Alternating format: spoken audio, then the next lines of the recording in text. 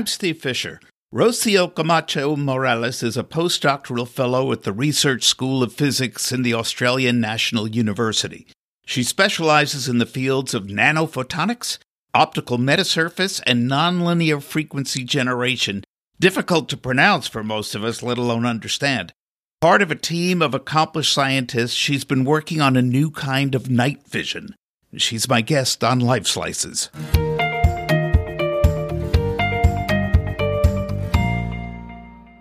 So we're here with Rocio Camacho Morales. Who is Rocio Camacho Morales? Thank you, Steve. Good thing to start with an introduction. So I'm currently a researcher at ANU, the Australian National University.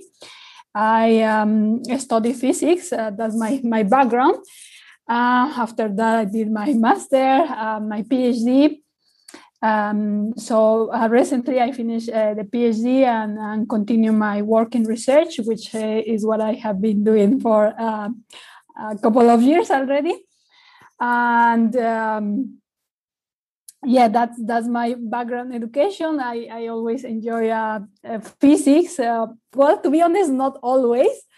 But when I started studying physics, because I was interested first in astronomy, to be honest. So that was my interest. But when I started studying physics, I realized there are so many areas of study that are interesting. So I explore many of them, and now I'm working in nanophotonics. Pardon me, I don't want this to sound insulting or anything, but you don't sound Australian to me. Sure. Where are you from? I'm from Mexico. I did most of my studies there. I came to Australia to study the PhD, and now continue as a researcher. So yes, indeed, not for sure. I don't have at all the Australian accent. So can you describe your field of research in a way that most of us idiots would understand what you do? Of course. Nanophotonics is combines two areas, which are maybe nanoscience, which study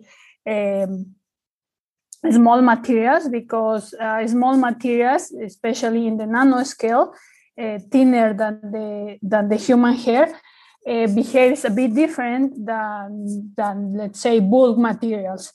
So this is nanoscience, and the other part of my work is optics.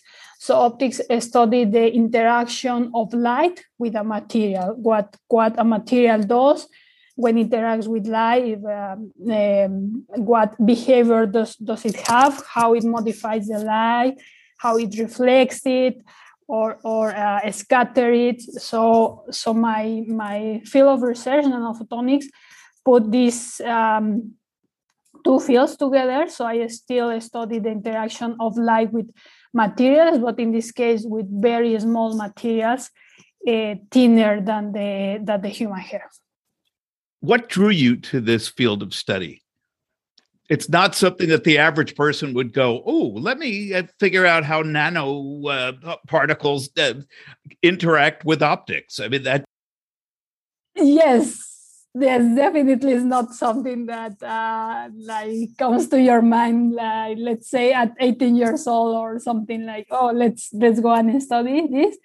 I think it has been a lot of years since when I started doing my thesis, when I was about to graduate from physics. I started studying these materials, maybe thin film, something a bit more general, and the interaction with lasers at the time. Later on, I started studying fibers, the interaction of laser with optical fibers, how we can transmit information through optical fibers.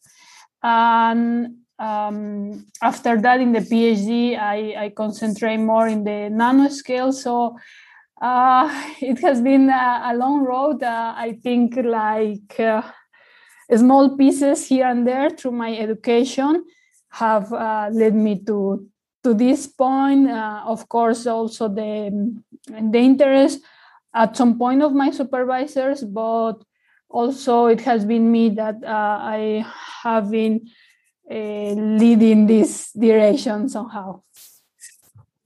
I discovered you on I don't remember where I saw the article. It might have been CNN. I can't remember. You've gotten a lot of press for it, but you discovered a new concept of night vision. Night vision itself is not a new concept, but what is it about your discovery that revolutionizes this field?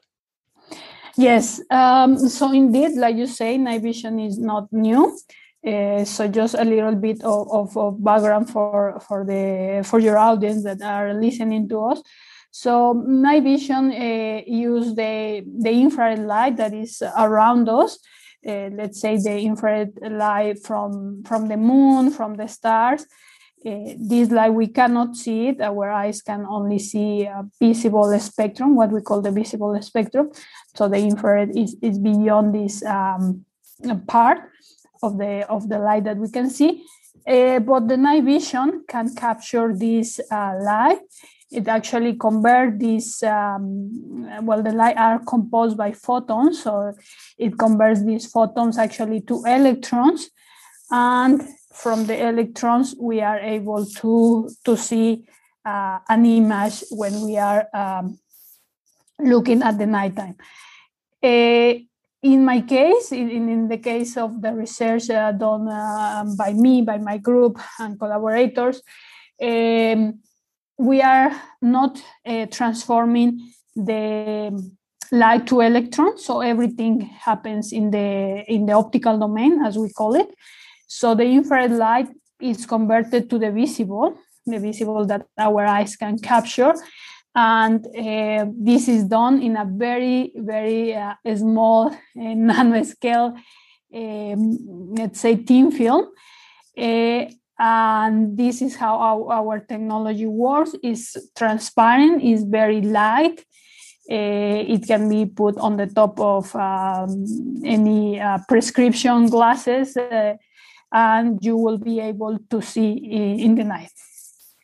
So now when you say you'll be able to see in the light, we're used to seeing night vision as portrayed in movies and stuff as just a dark field with green figures, shadows running around. This will make it clearer, is my understanding. Is that correct? Yes, like you mentioned, the correct night vision are like this greenish image. This is actually done kind of purposely. So as I say, in the traditional night vision devices, the light is converted to electrons, and we see this green image purposely because the eye is very sensitive to the green. So that's why they made it that way.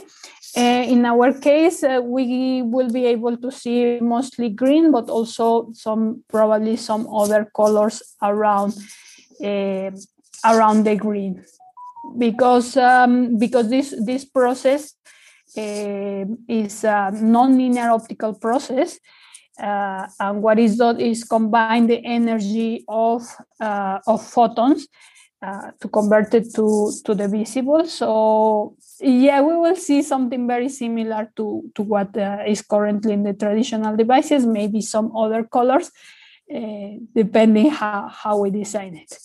So now, is this what you were going for, or was this somehow a serendipitous discovery? It was not a serendipitous. Yeah. Serendipity. Yes, thank you. It was not exactly like that. So first we were studying what we call nano antennas. So these are small single, let's say, cylinders at the nanoscale. And we were illuminated these very small cylinders with infrared light. Oop, we froze. Give it a second. A nonlinear optical process. And in that case, we were just studying like what properties we can control in this visible light. Things like polarization that we use in our sunglasses, for example. We were studying this kind of properties. But later on, we realized that we can go further and not only create this visible light, let's say we control polarization, but we can actually use this visible light that we are creating to actually have an image. And that's how this research started. So initially it was not our idea, but later on we realized that we could go that way. We started exploring. We didn't have much experience with that, so we started exploring. It took us a while, and that's how we got here. I saw that this has something to do with nanoscale crystals. What are nanoscale crystals? Yes. So these nanoscale crystals, we designed it to be resonant at the infrared light that is surrounding us in the night. What it means that they are resonant, it means that they can amplify this infrared light on the surroundings. Like we have musical instruments, right?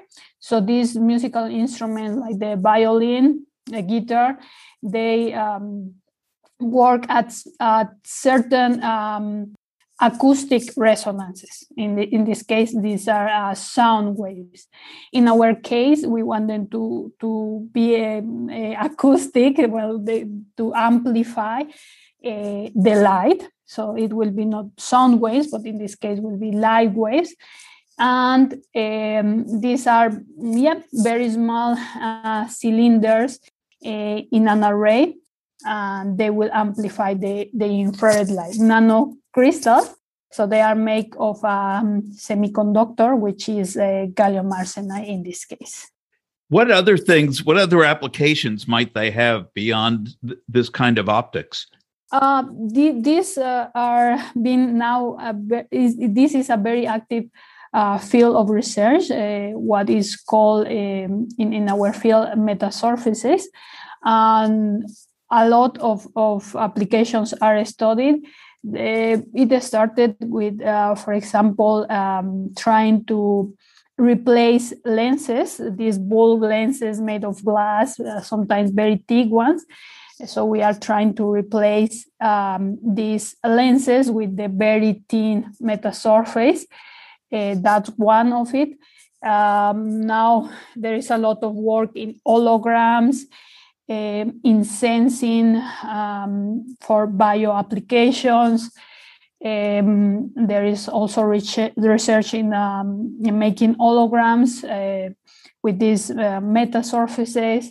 So a lot of exploration at the moment on this field. Now, it's easy to see how this new technology is going to help in military applications. You alluded before to how it can help in commercial optics. What are some other ways that, other than just helping us with sunglasses, there's got to be other uses for it? In particular, this night vision will have a lot of applications. If we put it in our glasses, that's one of it. We can use it for driving, for example. Maybe at some point, like put it in the screen of our car. For also, well, that's of course also very long-term goal, but also it can be used to be shipped to the space, because it will detect this infrared light, but it will be a very light device, which is something very useful for everything that is sent to the space, very thin. So we are just thinking in the many applications that it can have. I know I'm going for cataract surgery in a few weeks. Could it ever make it into cataract lenses so that we will be able to see at night without light? Well, this seemed very far away. I don't know, like how many years ago we were all using spectacles, right? I use prescription glasses. usually. Today I'm using my contact lenses.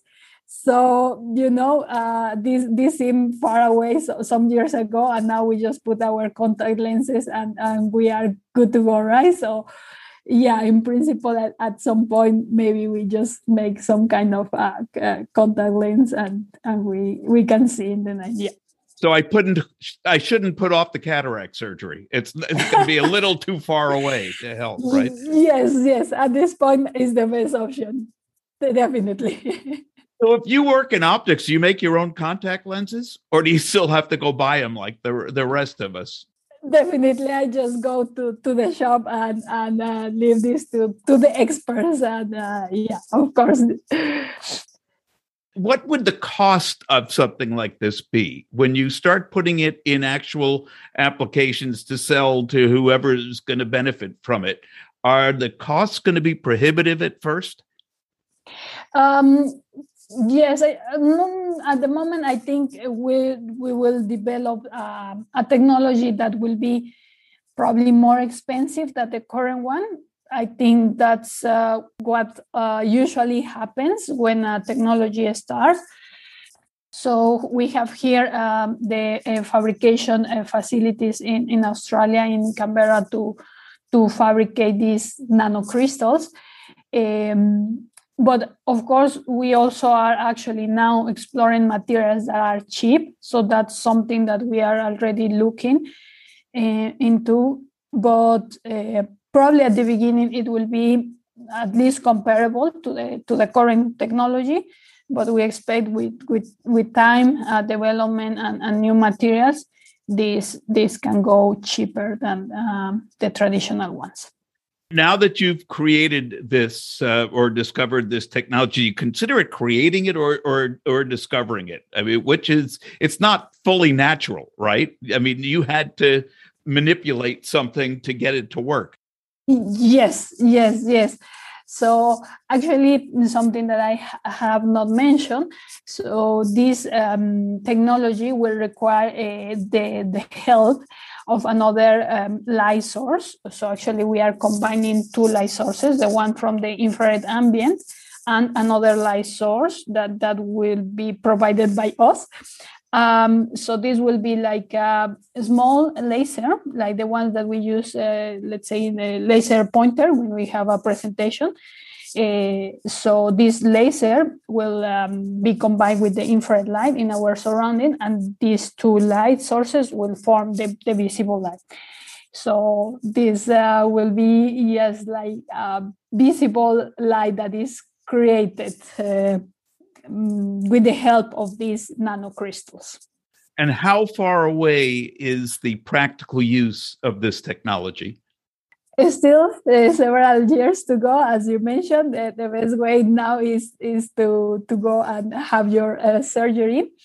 This is still in the research area. We're still looking at the resolution, of course, like a lot of properties that are important for imaging. The field of view, which refers like the angle that we are able to see. So all these things we are exploring. Like you say, there was a lot of promotion of this work. So we have been very lucky on this. And we have in contact with some companies tech companies have contacted us to study further specific applications. So yeah, these collaborations are starting, and we are looking into ways to make it possible and available to the general public, but still some years to go. I'm not going to be out and pasting it on my car window anytime soon. Now, I know that you were part of a team. You didn't do this all by yourself. How many people actually worked on this? I think I have close to 50 collaborators. Many of them from Australia, from the Australian National University, but also from other parts of Australia, but also several European collaborators from the UK, from Bulgaria, from Paris, Italy. Yeah, so several collaborators on this. So might we be seeing you collect the Nobel Prize next year? That will be great. Yeah, the dream of every physicist. Is there anything that you would like to tell the audience that I haven't asked about? Oh, well, just that in science, we always work to make life better, to improve the life of people. And well, science is important, and I'm glad that there are podcasts as the one that you have, so we can reach people and we can tell them about what we are doing that is exciting, and not the things that maybe kids read in their book that sometimes seem very, very boring. They'll need new lenses to read the papers. I think that's what we've got for today. Rocio, I really appreciate your taking the time to do this. We have a huge time difference between where I am and where you are. So this was the fun part, was coordinating it. Maybe you'll figure out a way to get us all on the same time zone eventually. That will be also very useful, right? So thank you so much. I really appreciate your being here. Thank you, Steve, for the invitation.